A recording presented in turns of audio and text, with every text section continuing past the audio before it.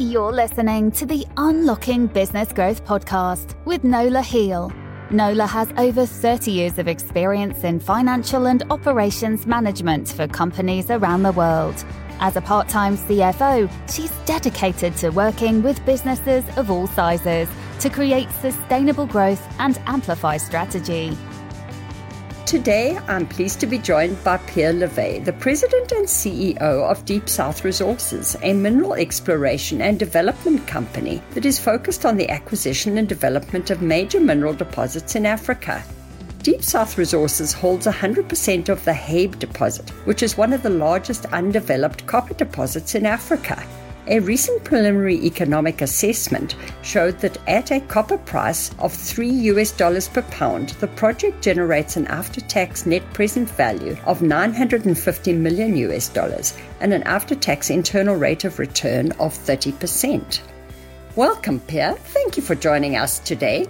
You are from an area in Canada that is very rich in minerals, where only a fraction has been explored or developed so far. And you're the president and CEO of a company looking for copper in Namibia, Africa.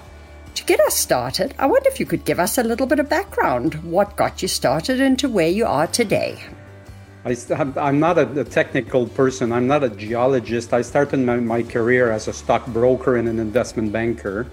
And because I'm in Quebec, I was mostly participating in raising money for exploration projects in the northern of Quebec and northern of Ontario.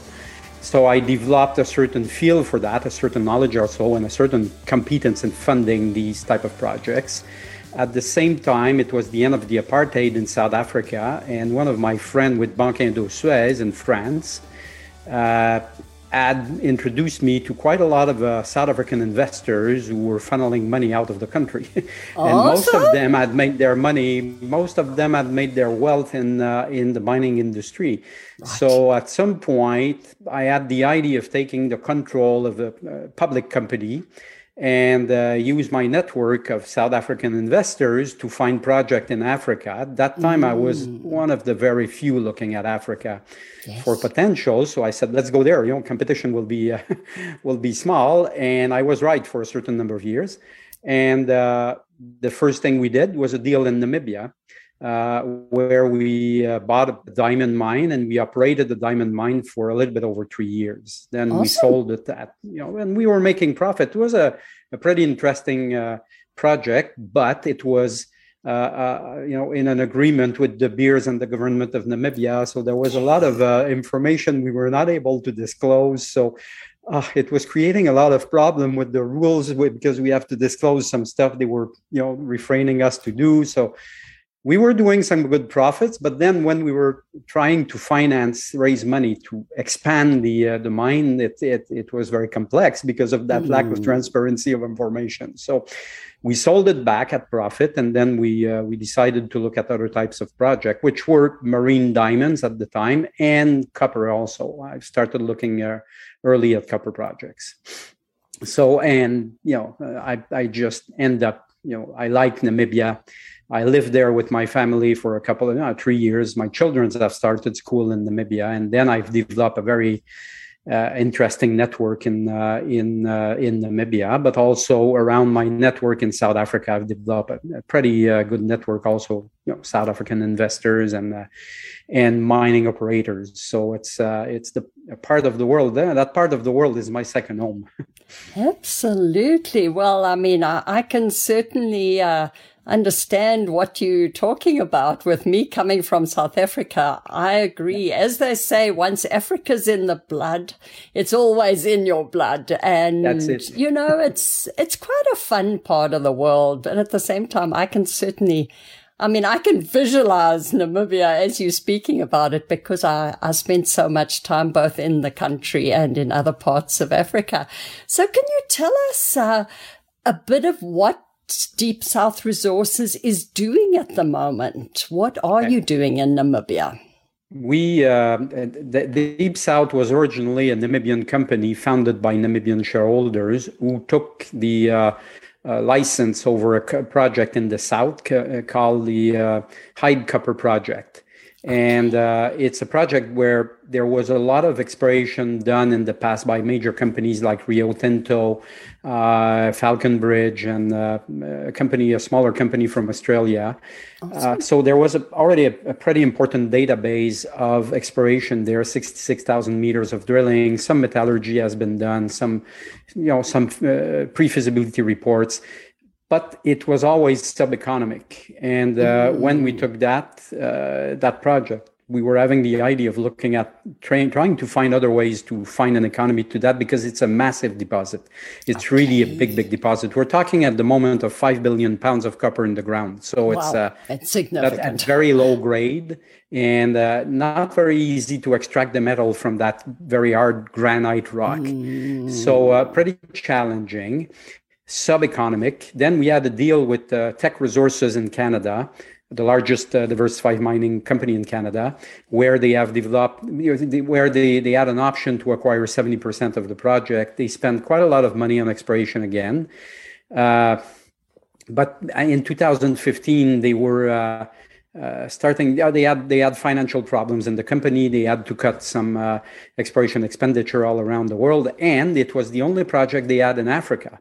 So at that point, they were looking at ways of getting out of the project.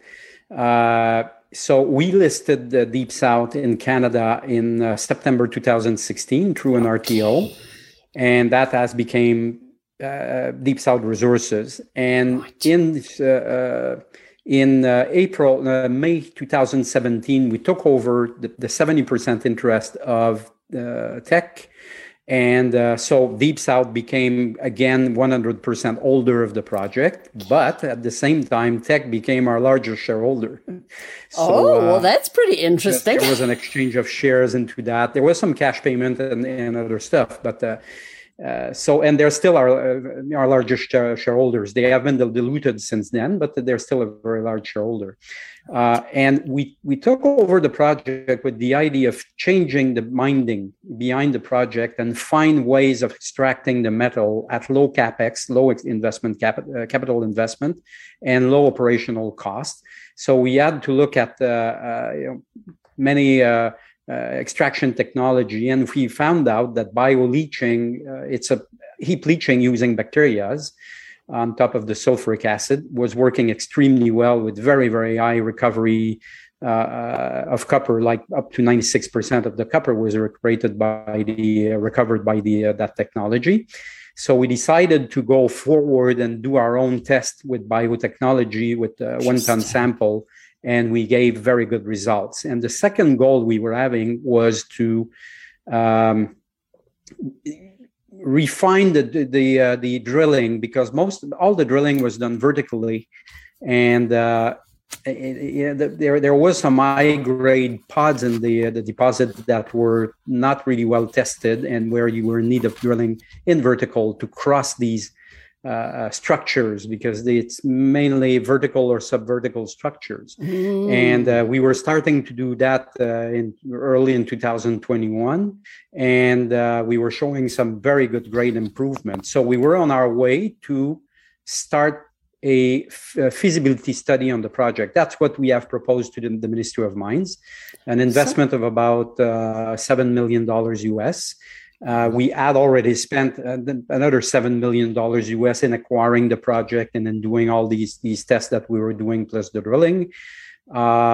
Sadly, in June, the Minister of Mines sent us a letter, because it was the renewal time for our license, and they said that they considered that we have not spent enough money on the project, and so they decided to not renew our license. Oh, golly, that's not good. No, that was a very important setback. That's a bit of a shock. But then we realized that the minister was poorly informed. In his mind, it's like if we were doing nothing on that project. It's like. But further down the line, we discovered that the minister 2 years ago had decided to clean up the exploration licenses, because over 50% of the exploration license in the country are not active. People don't have the money or the technical or financial resource to explore them. So they decided to clean that. So it's a pretty big cleanup.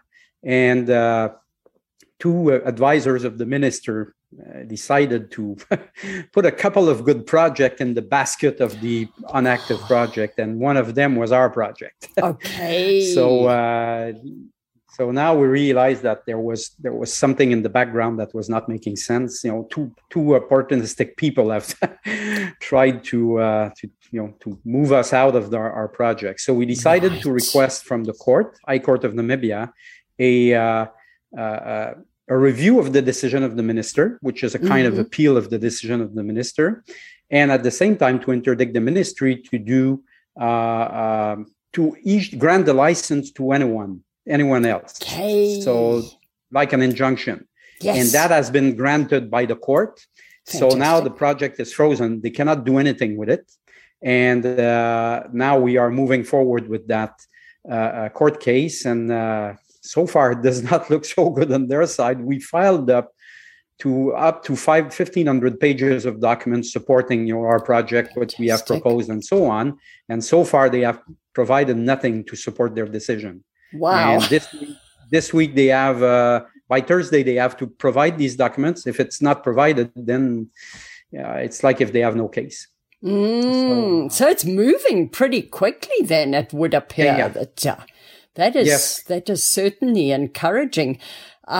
So you working exclusively in Namibia at the moment, or do you have options in other places as well? Perhaps you're not developing. We were working only on that project. It's a pretty big project, and it was, we decided to put our focus there. Makes sense. In March, we have started to look at projects in other countries, like, of course, because we want to stay in copper. We've looked at some South American countries, awesome. And we've looked also at Zambia and Botswana. We don't want to take another project in Namibia until we have resolved that matter with the Ministry of Mines. And we're pretty near of having another acquisition in one country surrounding near Namibia. So it's let's hope it can work. We also have some good projects we're looking in Canada also. So, well, that's very interesting. So you're certainly working on a couple of opportunities that potentially, depending on what happens in Namibia, you may put some on the back burner or move forward with a few in parallel. In parallel, yeah, that's what we will do, because we intend now to develop a larger, a larger number of projects to protect ourselves from problems like this in the future, but also bring more added value to our shareholders. And we're capable of doing that. We have a very good technical team. So, there's ways where we can probably handle 2 or 3 projects, including that one in Namibia, because this project in Namibia still remains our main priority. We want to get back the license and move forward with it. And we would like to have the opportunity to talk to the Minister of Mine to present to him directly the opportunity they have to work with us. It's like it's a bit strange where it is. So it's so if we have that opportunity, I think we will be very good with that in the future. Yeah, makes a lot of sense. And I mean, certainly this is the opportunity that is most advanced in your basket of opportunities. Do you have a footprint in country in Namibia? So is there a cash burn or a couple of people that you have on the ground? Yeah, our chairman is based in Windhoek. Our CFO for our local company is based in Windhoek also. She is also on the board of directors of Deep South, like our chairman. And we have a secretary there. We have 2 geologists in South Africa. Our main geologists are in South Africa. And we have another geologist in Windhoek, in Namibia. Yes. And we're looking now to potentially hire another geologist who will potentially be on our board of directors also. So from Namibia, she's based in Namibia. Yeah, so it's certainly in the interests of the people in country to continue with this project. Do you have apart from Teck, do you have other major shareholders, institutional blocks or individual blocks, or are you fairly widely held? Institutions are probably a little bit below 10%. Management, 3 of us, we control about 11%. So we're and tech is 16%. The rest is the general public. No, that's great. Yeah. So I mean, you certainly have quite a diverse shareholding. Let's get this moving along. So you're listed in Canada. Do you just have the one listing? Yeah. Awesome. Sorry, okay. no. We're also listed on OTCQB in the United States and in Frankfurt in Germany. Okay. Well, that is interesting. Yeah. I mean, it can be expensive. I speak from personal experience. It can be expensive to be public, but there certainly are benefits to being public. And I mean, it certainly sounds like in your situation, if you do start some of these other projects, at least you have a route to raising financing too. Yeah.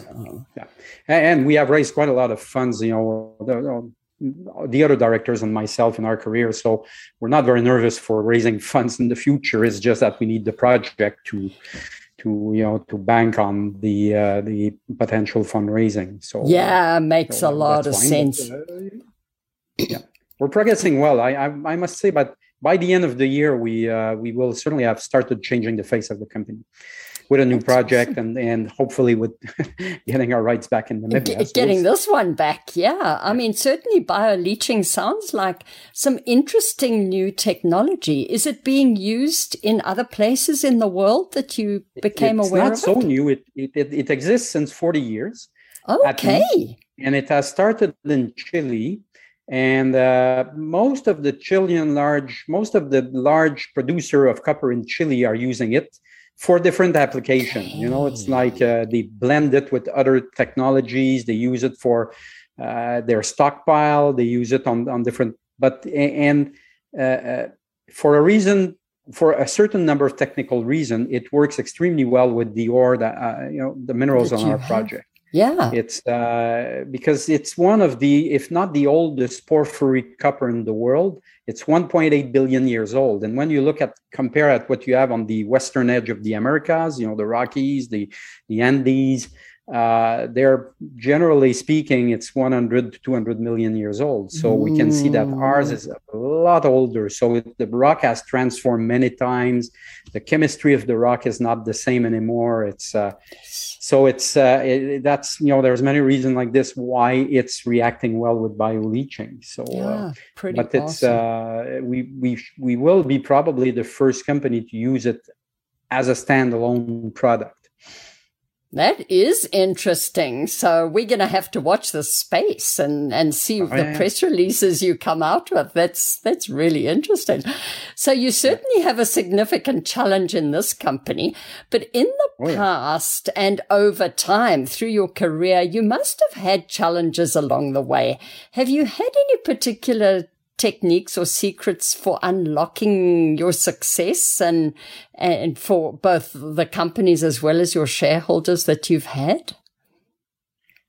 The main one is first, competence. I think over time we become more and more competent, and we know more the trick of the trade. And we have around us a very strong technical team, very competent, with very long experience. So having a team with experienced people is very important. It's the key of unlocking success. A little bit of luck sometimes pays off. Like I can tell you, once we have spent quite a lot of money in the diamond industry and we were certain we were having 3 deposits on a specific area, and we found the 3 deposit. Sadly, Mother Nature was not on our side because the diamonds were just too small to be economic. So that happens, that's exploration is what it is. It's like, but for a certain number of years, it was a success and it was moving well. But there's only, the statistics are showing that there's less than one exploration project out of 10,000 projects that will become a mine one day. Very interesting statistics. Shows you that it's a perseverance project. You have to persevere all the time. It's very, very important. Well, it's quite apparent you've at least had some luck on your side, but Yeah, I think you probably hit the nail on the head there with saying that a lot of it comes down to the skill sets and the experience. You have the right people around you, and you can make your own luck as well. There's a greater degree of generated luck, shall we call it? Yeah, and most of the very well-known investors or analysts in our field will always tell the same: look at management first. Yes. And if management has the skill and experience and competence to do it, then you can look at the project. Yeah. No, for investors, that's what investors will have to do. It's like that's the best. That's the best advice I can give to investors. Start by looking at management. When you're satisfied with management, you look at the project and look at the way they do it. No, it makes a lot of sense because, our successful groups of management are inclined to move from one project to another. And you do find them splitting up and moving in a few different directions. But the track record, certainly in the mineral field, is a big indication of future success. So That's pretty awesome. So I don't know how far ahead your team has thought. Would you plan to be an exploration company or move into the development side as well and build the mine if and when the time were to come? Our specialty is really to do, and our competence is to be an explorer and developer up to feasibility studies. Right. After feasibility studies, then we can certainly build a mine, but it's preferable as a small company that we have a larger one that comes and join us to develop it. If we were not to find a developer at that point in time, then we would develop it ourselves. But our preference is to have a major coming in bed with us to develop it when we have the feasibility study in place. We're very competent to go to that level. No, makes a lot of sense. And again, it comes down to that experience and track record. We know that the majors have got long histories of developing the mines. They have the expertise on that side. So it does make sense to either hand off to them or work in cooperation with someone that has been there, done it in that area in the past as well. Our goal is to take a project like this one in Namibia, turn it around with different technologies, coming with new ideas, looking at it differently, and then rebuild added value on the project with proving that it works, proving that we can have higher grade, reestablish the resource in a better shape in a more economic way. And then when it's done, you do a feasibility study on it, and then it's just mine construction. Arriving there, then it's a big shift for a small company. You go from an exploration company to a mining company. Now 9 out of 10 will fail. No, very, very true. That's why you better bring the right people on board, and preferably the majors, because they know what they're doing. Yeah, no, makes a lot of sense. Either that, or you'll probably find that you will rotate your executive out to be people with experience in that field and transition to be a very, very different company. Yeah. So if we have to go there and we develop it ourselves, means that I will not be the CEO anymore. Well, or I will be the CEO, but not the president. I will not necessarily run that part of the operation because it's not my competence. I've never built a mine. I've operated some, but not built one. Well, let's hope that if you get to that stage, and let's hope you do get to that stage, that you're still one of the shareholders, that you can actually benefit at that stage as well. That would be very exciting, I must admit. You can move on to your daily activities, can be potentially something else, but at least you can benefit from your hard work to that point as well. Yeah. So in our entrepreneurial companies, we know that there's quite a variation in success. Some people really do seem to succeed with fair ease. They know how to do it. They know how to accumulate teams, but others really struggle. Have you noticed that there are any particular characteristics that are the difference between the highly successful and those that as try hard as they may, they never succeed? I would say that there's a lot of luck involved into that, but I would say that again, the skill set to be able to find a way to develop or to explore a project to success is very important.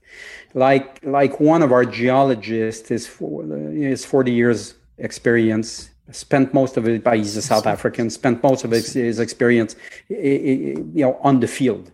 Mm-hmm. He's really a field geologist, and he sees some stuff on the field that many other geologists won't see. Awesome. And our other VP, resource development, he's a very highly skilled geologist, but he's more into calculating resources, establishing the drilling site, exactly pinpoint on it, creating the database. So he's more on the computer side of that. And he went many times on site with Viv, our VP exploration, and he was telling me after that, and he's 30 years of experience, and he was telling me after that, after every of his trip, he said, it's fascinating what Viv can see. He said, I'm not seeing it, and he's pointing it, and then I say, okay, yeah, you're right. Okay, so the guy that can see on the field is very, very important. You need to have someone who can see stuff that the others won't see. And then you need the other people that will be able to translate that into data. Right. Okay. Right. So it's, and we're pretty lucky to have these two competence with us, these two skills with us. No, very nuanced skill sets that you have. And it certainly sounds like enormous value in the two very, very different areas that, the person with the in the field experience probably wouldn't feel as competent on the computer side. So no, absolutely. That's the same. Exactly. Yeah. And the other one is doing resource calculation for big, major companies. So he's very, very highly skilled to do that, but on the field, it's not where he's a good geologist, but that's not where he is. That's not his strength. Yeah. Optimal. Yeah. Yeah. No, absolutely. Well, that's pretty, very, very interesting, I must admit. So what trends do you see likely to be coming our way within your industries and potentially in the commodities over the next, let's call it 3 to 5 years, which is actually probably quite a long time in our current situation. Yeah, but short time. I would say that some commodities will already are trading at pretty high prices, like copper is one example. But I would say that copper is probably the king for at least the next 10 years. And the reason is that today you need copper in so many areas, and we don't have enough. The production is slowing down all the time. The companies have not invested enough in the past 20 years in exploration, so there's no new discoveries and enough to come new mines that will balance that demand that is increasing all the time.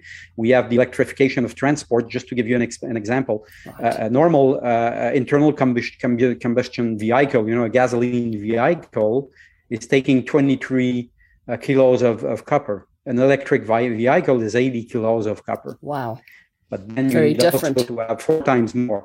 You need to have all these infrastructure to charge these batteries. Also, you need also to have copper is also in all the infrastructure. There's a big new bill in the United States for infrastructure. You will need a lot of copper there.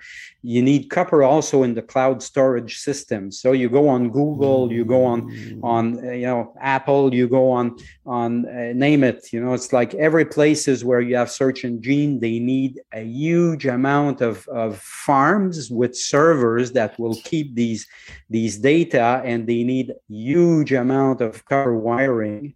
You have the same with 5G. With 5G, we'll need a lot of new towers, so we'll need a lot of wiring again. So when you look at all of what's coming, copper will be extremely highly in demand.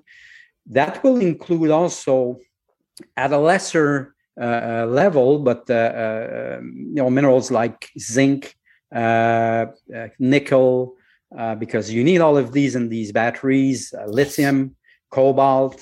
So these, because of the way that the world is evolving at the moment with electrification of transport, but also all the cloud storage, plus all the that database with Google and search engine and all of this, plus the Bitcoins and all of cryptocurrency that are very hungry for power. Then you have also the 5G coming. All of this makes that you need a lot of minerals to do that. And there's not enough at the moment. The production is not so high to be able to support that very important increase in demand. So at least for the next 5 years, you will have a very good market for some specific commodities. Absolutely. Gold and silver is something else because it's more oriented on other. But if you look at base metal will be in demand very, very importantly. Yeah, makes a lot of sense because with the reduction in the exploration that we have had for some time now, a lot of those mines are being mined out progressively, and by the time these new mines come on stream, some of those will have to have been retired. So very interesting transition we've got, and certainly an enormous opportunity for companies like yourself to get going and find these awesome deposits. And let's investors should look at these commodities and find companies they like. And, like copper, it's copper for the next 30, 50 years will be at the top level because you don't have any communication without copper and you don't have any transportation without copper. So it's basic. It really is. From the environmental side, have there been any advances in the copper mining over the years? Or are they starting to progress there now?